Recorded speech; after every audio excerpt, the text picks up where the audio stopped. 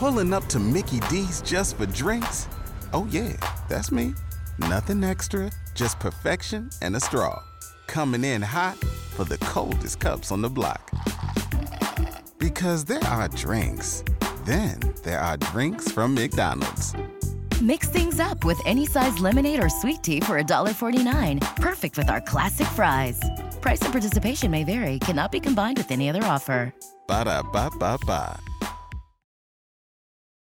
You're listening to the Archaeology Podcast Network. Hey everybody, Chris Webster here, and today we're going to have something a little bit different. We're going to play an episode from the Rock Art Podcast that released just a few days before this episode did. So if you're a APN Power listener and you've already heard it, sorry about that, but we got to cross-promote some of these shows because we feel like it's really good content and we want to introduce some people in our audience to possibly some other stuff on the Archaeology Podcast Network. Also, we turned 9 on December 1st. So that was our 9th anniversary. It's been a long run. It's been a good run. We've had over 5,000 episodes produced, and it's been just really awesome having all of you guys listen to our shows. And we really appreciate feedback. All right. Without further ado, it's Dr. Alan Garfinkel, and he is head of the California Rock Art Foundation, host of the podcast, and I'm on with him, and we talk about gender and sex in rock art. You're listening to the Rock Art Podcast. Join us every week for fascinating tales of rock art, adventure, and archaeology. Find our contact info in the show notes and send us your suggestions.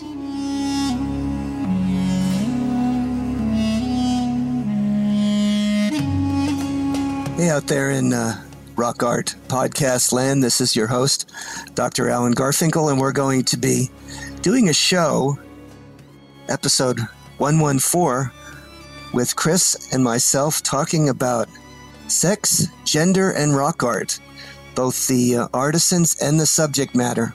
This is something we've not talked about before and is central to our understanding of Native thought.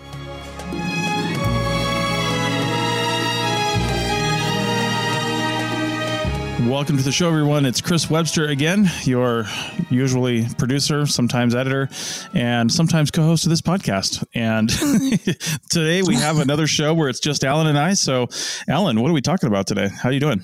Good, Chris.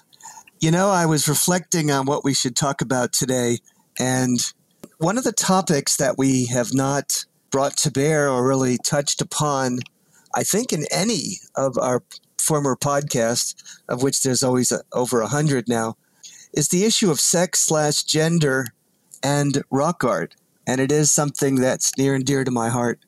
And so I thought that would be an interesting topic, and one that is certainly relevant and hasn't been extensively discussed. How's that? That's awesome. And yeah, I can't remember a time when we did discuss that. Now, to set the baseline, are we talking about sex and gender as it pertains to the creation of rock art or to the representation in rock art, or both?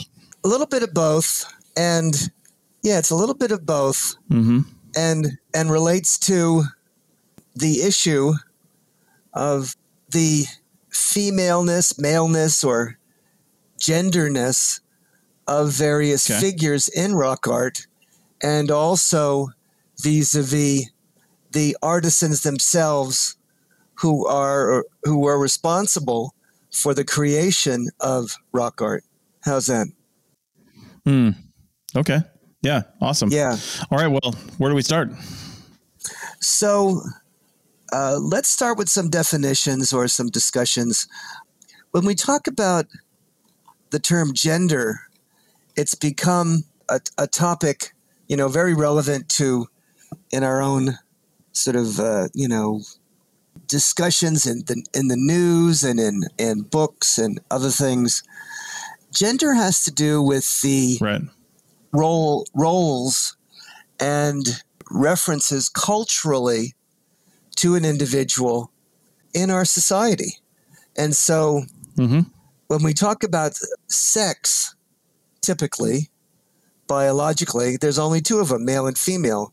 But when you talk about gender, then we have, the male and the female, but we also have individuals that bridge both those roles, or that transfer or transpose or sort of, change their roles into something a bit different. They may have initially been a man, but live as a woman, or are perceived as a woman and feel called to be a female. So I guess we could talk a little bit about all of those and much, much more. To kick this off, what became interesting to me, is some of the assertions in the literature, in the scholarly rock art literature, about the artisans and the representations and the function of rock art, be it in the Great Basin or in other areas of the world. It seems to be a very androcentric perspective, meaning a very strong perspective from men. And the individuals who are scholars, certainly of rock art, have been predominantly men, overwhelmingly, and they seem to have a bias inbred in defining, referencing rock art imagery from a distinctively male perspective. Have you come across that, or is that something that you're familiar with, or no? Yeah, absolutely. On one of my other shows, the archaeology show, we discuss, news items and archaeology that's making it in the news. And I swear there's been a lot in the past year for sure, but, leading up to this quite a bit, there's been a lot of articles and papers written about essentially, they had those fantastic headlines like rewriting history and, archaeological assumptions challenged and things like that. And we shouldn't be surprised by that anymore. We're finding out more and more that what we thought was either a predominantly male or even predominantly female activity, for that matter, just because we look at it and we say, oh, only women do that, at some point in history, ... they've done it all the time. And then same thing with male, we see, in fact, there's an article that is going to be out, I think, in a future episode of the archaeology show, about a stele found in Spain. And they've long held these assumptions that, if it's got like warrior and like, what is it, weaponry and things like that, that this must be representing a male, or it must be representing a female if it's got, long hair and some other attributes. And they've always just assumed, hey, this is a female. Well, this one is one that they would normally count as female, but it has clear male genitalia. So like, what do you do with that?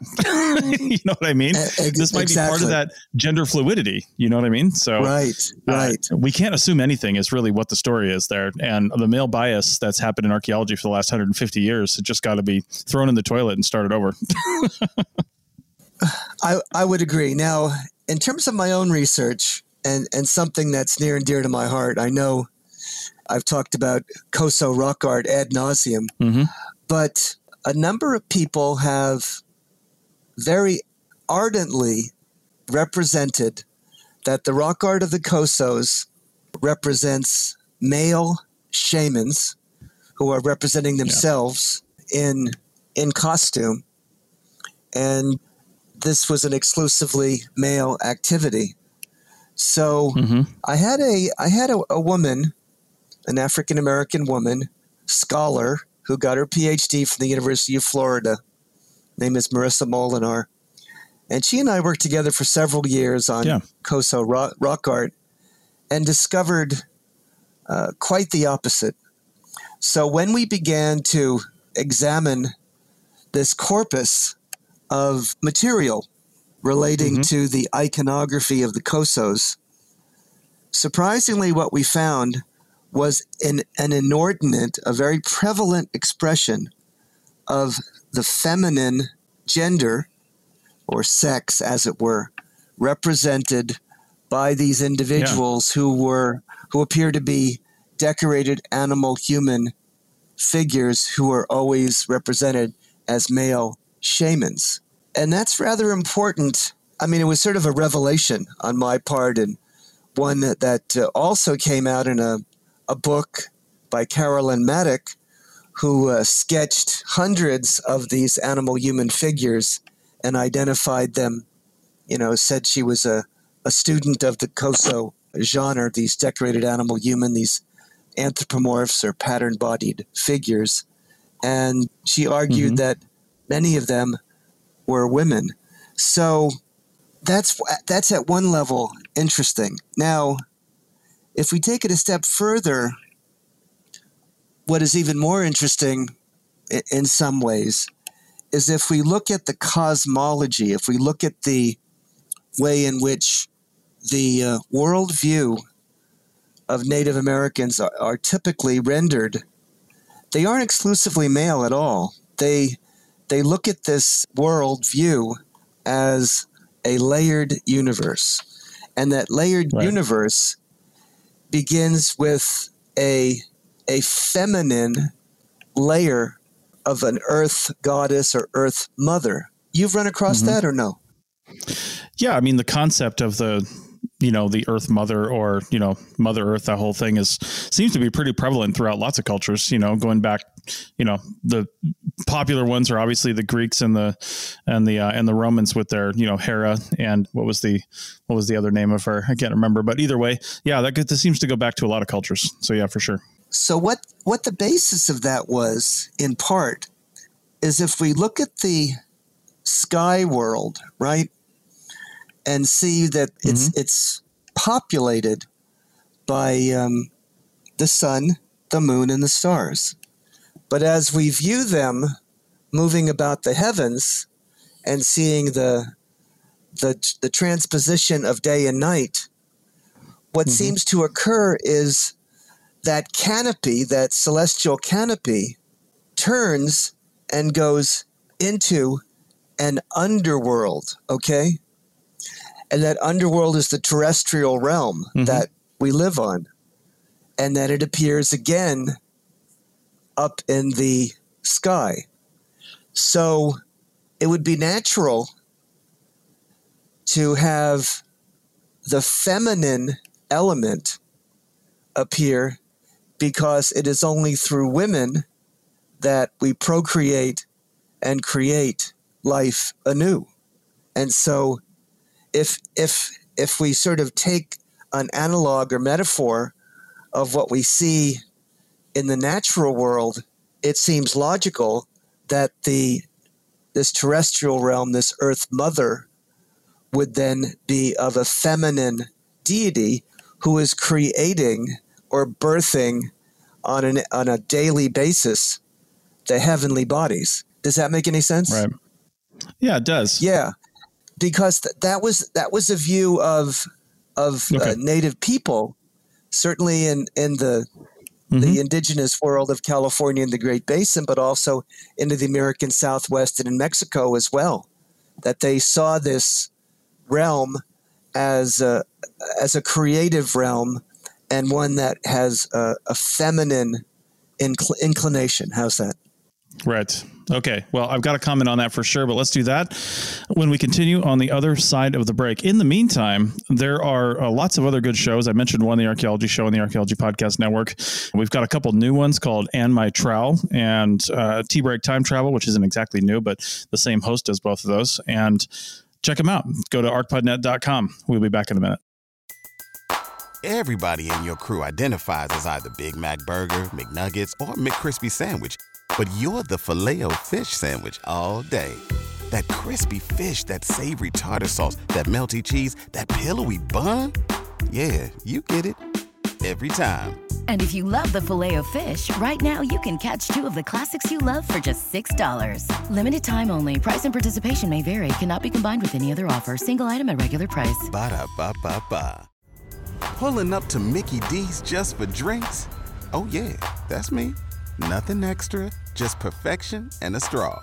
Coming in hot for the coldest cups on the block.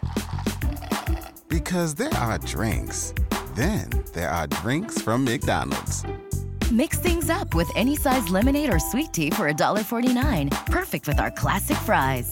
Price and participation may vary. Cannot be combined with any other offer. Ba-da-ba-ba-ba. Everybody in your crew identifies as either Big Mac Burger, McNuggets, or McCrispy Sandwich. But you're the Filet-O-Fish Sandwich all day. That crispy fish, that savory tartar sauce, that melty cheese, that pillowy bun. Yeah, you get it. every time. And if you love the Filet-O-Fish, right now you can catch two of the classics you love for just $6. Limited time only. Price and participation may vary. Cannot be combined with any other offer. Single item at regular price. Ba-da-ba-ba-ba. Welcome back to episode 114 of the Rock Art Podcast. We're talking about gender and sex and representation and in rock art and all kinds of other things. So one of the things I wanted to talk about, because you're making me think about this right at the end of the last segment, is, again, we make assumptions, right? And sometimes all we have to go on are assumptions, and we have to, we find a limited amount of information in the archaeological record, and we have to infer the rest of it based on either something that we know of the culture, like maybe it's only a couple hundred years ago and we have some written, evidence or something like that of behavior, but we also have to take that with a grain of salt because the person who wrote that down had their own biases. But, and we look at history though, and we look at what we find through the lens of our own experience and our own surroundings. And I think modern archaeologists probably do that a lot less because we're aware of it. But like you said earlier, archaeologists 40, 50, 60 years ago, even some more recent than that are just older and keep doing this, are not aware of that. And they just keep making these assumptions, these biases, because the first assumption is the division between men and women, and the fact that, sex and all that is treated like we generally think we treat it. Well, I want to say like 80% of people treat it today. Obviously, we've got a whole bunch of fluidity and a lot of things going on, but your standard man, woman makes a baby kind of thing. I mean, prehistorically, people have known that for hundreds of thousands of years, right? That's not a secret, but that doesn't mean that they stuck with that during all the other times. and representing those relationships in rock art would just be a logical next step. Exactly. And so what I was alluding to was trying to, give our listeners a taste of this indigenous cosmology and how that relates to rock art. So when we see these figures, they often possess genitals or genital symbology. So we know that either female or male. And surprisingly enough, it's ubiquitous. It's very, very prevalent in Koso rock art to find females. Now, the other element that's fascinating is when we think about certain classes of celestial objects, the sun and the moon. Well, the sun is always, not always, but often or frequently identified as a male. And the reason for that is because it's a strong, it's a hard, it's a intense energy producing phenomenon that dries things up and, has sort of this phenomenon so that it is a glaring presence. The opposite of that is the moon. And the moon is seen at night in a cooler, more melodious circumstance. And when native people, this is American Southwest, Mexico, the Great Basin, view the moon, they view it as a female. Now, why would that be? The reason that's a female is because it goes through various stages. When we see it crescent and gibbous and growing and then vanishing and coming back. So it appears to be as though it is pregnant and birthing and then going through the cycle all over again. Now, interestingly enough, in Mesoamerican cosmology and rock art, in the American Southwest amongst the Hopi, just for one, and then in the Great Basin,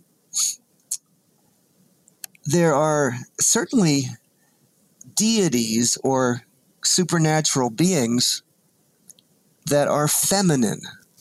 And those beings are represented with gendered, sexed attributes that tip it away, that show that we're dealing with a supernatural being, because it shows as an animal human figure. And sometimes it even shows the moon, the crescent moon, in association with this feminine figure. Amazing. So, yeah. And that figure, so if we're taking this ethnographically and we look at what the native people tell us through the traditions, through the sacred narratives, this is a being, well, for instance, if you want to be extreme, if we look at the high cultures of Mexico, they found a 27-ton statue of one of their basic high culture deities named Coatlicue. And it's a feminine deity. We know it's a feminine deity because it has breasts. And it also is birthing a snake. And it's covered in snakes. Covered in snakes. So I don't mean to get off track with this discussion, but snakes figure highly in Uto-Aztecan cosmology, both for the Great Basin, the American Southwest, and in the high cultures of Mexico, as you're well aware. And it is a figure that is prominent for a lot of reasons. And it has, metaphors. So whenever you're thinking about the depiction of an animal, a human, a figure, you have to ask yourself, what are the attributes of that figure? What's the habits and habitats of it? And how can we think about that? And what is that representing to the native mind? And what was it trying to communicate? So that's always helpful. If I get off track on this one, let's jump to the artisans, right? The people who manufactured rock art and what their sex may have been. For the longest time, we thought that exclusively these were shamans who were men. But recently we found strong evidence that going back to almost the beginnings of rock art itself, when we had handprints that were manifesting on the walls of dry caves with, numbers of 10,000s of years ago, they are exclusively females and young females at that. And they're very strong in that perspective. If you think about it even further, we have ethnographic evidence in Southern California that it was the women, young women, coming of age who ran to rocks and embellished their handprints on those rocks, or identified a series of diamond patterns that were representing snakes, again, on those rocks. But they were the artisans, the functional personae who were actually crafting the rock art, not men, but women. Wow. Okay. So that puts a whole different cast, a whole different sort of genre into our understanding of the meaning, function, and implication of rock art, doesn't it? No, for sure. I mean, name the scene and it's probably been depicted in rock art somewhere in the world, right? I mean, it's not always, like you said, hunting and things like that. So, I mean, it is a lot of the time, or it seems like it is, but not all the time. And I think that just goes to say that, like you said, rock art wasn't exclusive to one gender, for lack of a better word. It wasn't exclusive to that. It was probably inclusive of, just about anybody, because it doesn't take somebody who's particularly strong to do it. And sometimes not even particularly creative, to be honest. Some of those shapes, those early shapes are relatively simplistic, right? And just about anybody could have done it for whatever reason. And I always thought that the more simplistic ones, the more abstract ones were really are the product of some sort of ritualistic behavior, right? Because it's representing something. Whereas the ones that are more identifiable figures, obviously they can represent some kind of ritual, but they may also just be, people putting images that represent them or their tribe or something on the, on the wall because it's prominent and they know it'll stay there forever. So, who knows? Yeah. I've used a set of words to talk about rock art. One of them is representing personal immortality, nice. which is really what we have with rock art. It's freeze frame of the thoughts and yearnings and passions of a people emblazoning the rocks, and in some cases having great permanence. It can be there for hundreds, thousands of years, and continues to be exist in a permanent state, communicating those images to those who came much, much later. I feel like the modern equivalent of that is writing a book because, books are cataloged and even if it's not a popular book that had a big run and, didn't sell millions of copies or even thousands of copies, it's stored somewhere. The Library of Congress has a record of this book. And, as long as that sticks around for a little while. And it's a legacy. Yeah. So for sure. I noticed that when I had left the profession for about 20 years or so and came back, and the professionals in archaeology, of course, were still arguing over the same topics when I had previously been. And they referenced my work. Right. They were referencing articles and information that I had developed 20 years ago that were germane to the topic. And I said, wow, that's kind of neat. I guess it was good that I wrote it down and that I published it. Nice. So, yes. No, but it is remarkable that we can have such a legacy and that people can go to the library and see and touch and read and picture the imagery and verbiage that's emblazoning the pages of these books, because it's a monument, a legacy to the people who crafted those original thoughts and words, and they can be hundreds or even thousands of years ago. Right. And so that's, as you say, the modern day rock art is the books and testaments we have to those scholars and individuals who were creative and decided to memorialize their thoughts. And so rock art is certainly that same genre, memorializing the thoughts and stories and passions of a people. And that's what's so amazing to me when you view the rock art, because you're seeing it with your eyes, but from their perspective. Right. Okay.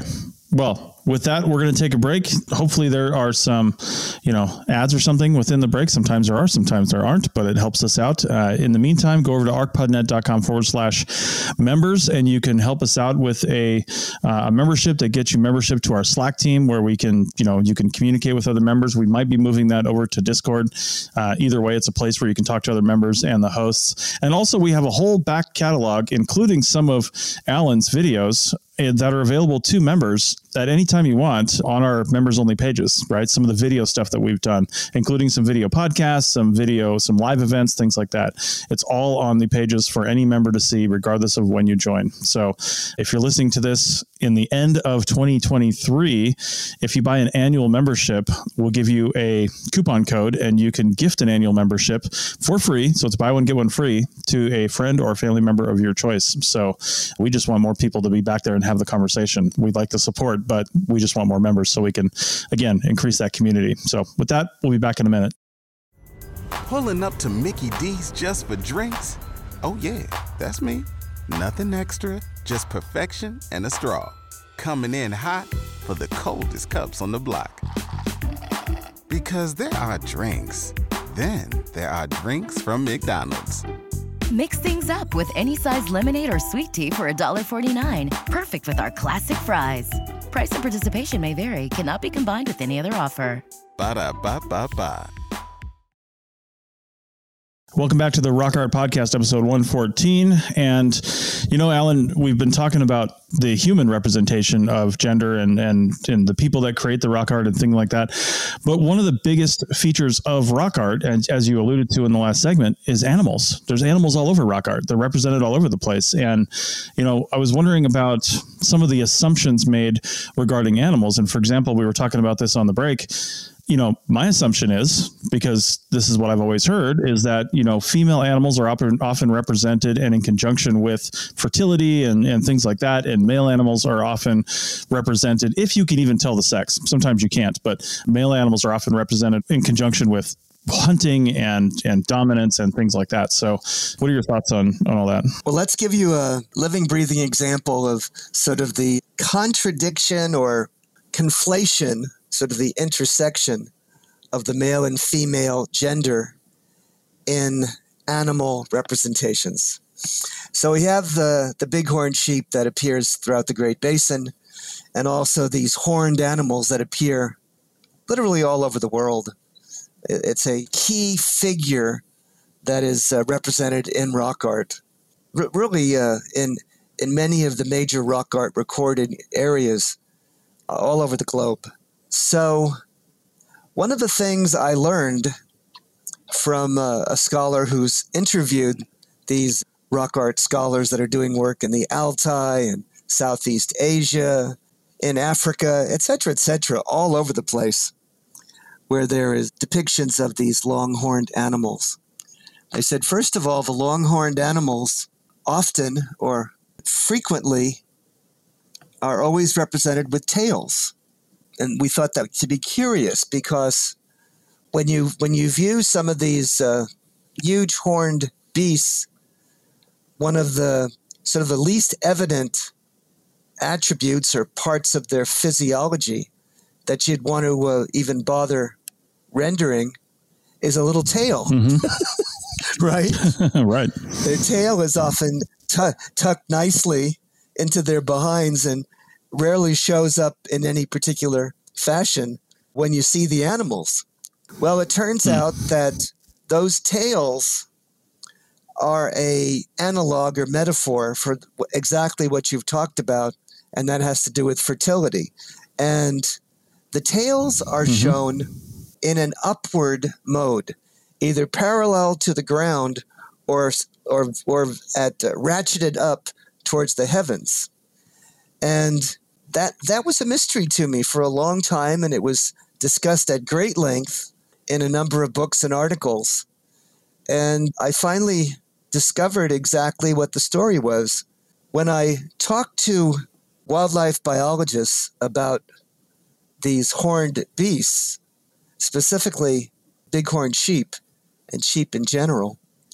They told me the only time that these animals would have their tails erect is in a posture called flagging. And flagging is the female communicating to the male that they're open for reproduction and have the ability to procreate and produce an animal. So you have this horned beast, but yet we also have the fertility complement, this open, introduction regarding this mixture of metaphors. And this happens all over the world. I was told from Aaron Barnia, who is producing a motion picture called the Ibex Code, who interviewed these scholars and said, yeah, well, all over the world we knew that. That's something that's common knowledge amongst experts who study rock art, that's what's going on. And I said, really? They said, well, yeah, of course. Why didn't you ask me? So it took me a long time to figure that one out, and I had to go round the horn to do so. But that's what's going on, and that's a fascinating sort of intersection between the male and the female, isn't it? Yeah, it really is. And I wonder if, well, to back up a little bit, I think maybe the first time I ever saw you speak and ever possibly even met you in person, I'm not really sure though, was at the San Francisco, I think, Society for American Archaeology meeting, something like 10 years ago. And I remember you talking about bighorn sheep of the Coso and this representation with their tails being up. It was very animated. Yeah. I'll bet. Yeah. Well, it's been quite a mystery for a lot of people, but I think we've got that mystery solved. So as well, there seems to be, we've talked about indexical animals, and those appear as well. And they, of course, have metaphors of abundance, metaphors of creativity and creation and fertility, all mixed together with both male and female elements. Yeah. Part and parcel of that. When we look at these human or animal human figures, they have attributes that will tell you whether they're men or women, anatomically. Men have penises and the women have the feminine genitalia. And the feminine genitalia is sometimes a couple of lines, sometimes it's pendant labia, sometimes it's an inverted V or a V the other way. Also, they show menstruation on females, and they show the hair bobs, the famous, Hopi sign of the women coming of age, and the Princess Leia hairdo that demonstrates they've reached a critical benchmark in their coming of age, and now they're able to menstruate, and they can get pregnant and are creators of life.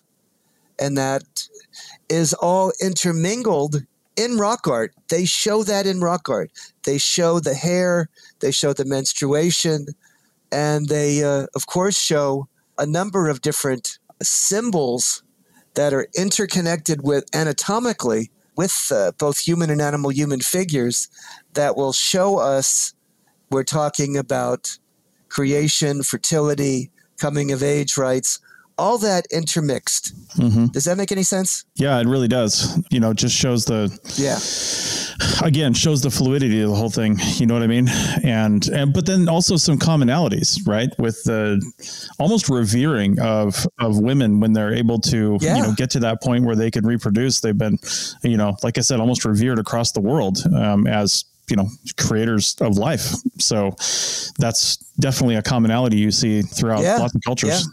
And that's a good segue, because not only men, but women are shamans, ritual adepts who fashion rock art and are recognized as individuals who can reach or communicate and be liaisons with the divine, the divinities, the creator, the supernatural beings in the heavens, as well as connecting to the terrestrial realm and communicating the power and the connections and the healing energy to do just that. And who's better to do that than perhaps a woman who has a more effeminate, sensitive, creative posture than the rough and tumble men. Right. Yeah. Right. Wow. All right. Well, any final thoughts to wrap up this topic? Yeah, I think, and you've mentioned this from the very beginning when we started talking, that we have to go and revisit some of the pivotal sort of perspectives and assertions that are part and parcel of sort of the arcane knowledge regarding rock art. The exclusivity of men, the hunting element as being a major element, and an absence or diminution of the feminine and the representation of women. And so I think it's coming of age, and we're returning to a bit of a paradigm shift on that matter. So it's been an interesting dialogue, and I thank you for the opportunity to discuss this, Chris. Sounds good. Yeah, this is very interesting. If you've got any questions, hit us up wherever you found this podcast, and there's contact information on the show notes. If you can't find that, just go over to arcpodnet.com or archaeologypodcastnetwork.com and look for the Rock Art Podcast logo on the main page there, and then you can go to any show and take a look at the notes and take a look at the links that we have in there. So with that, I think we'll go ahead and say goodbye. Again, leave comments if you can, and we will see you next time. See you on the flip-flop, gang. Thanks for patching in. And happy holidays. That's right. Happy holidays. Oh, let me say one more thing. If you're listening to this on the day this comes out, it is the 9th anniversary of the Archaeology Podcast Network. We turn 9 on December 1st. So There we go. I just had to throw that in at the last minute. All right.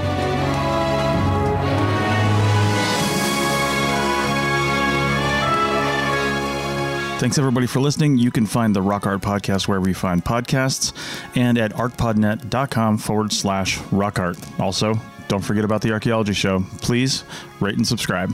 Thanks a lot. We'll see you next time.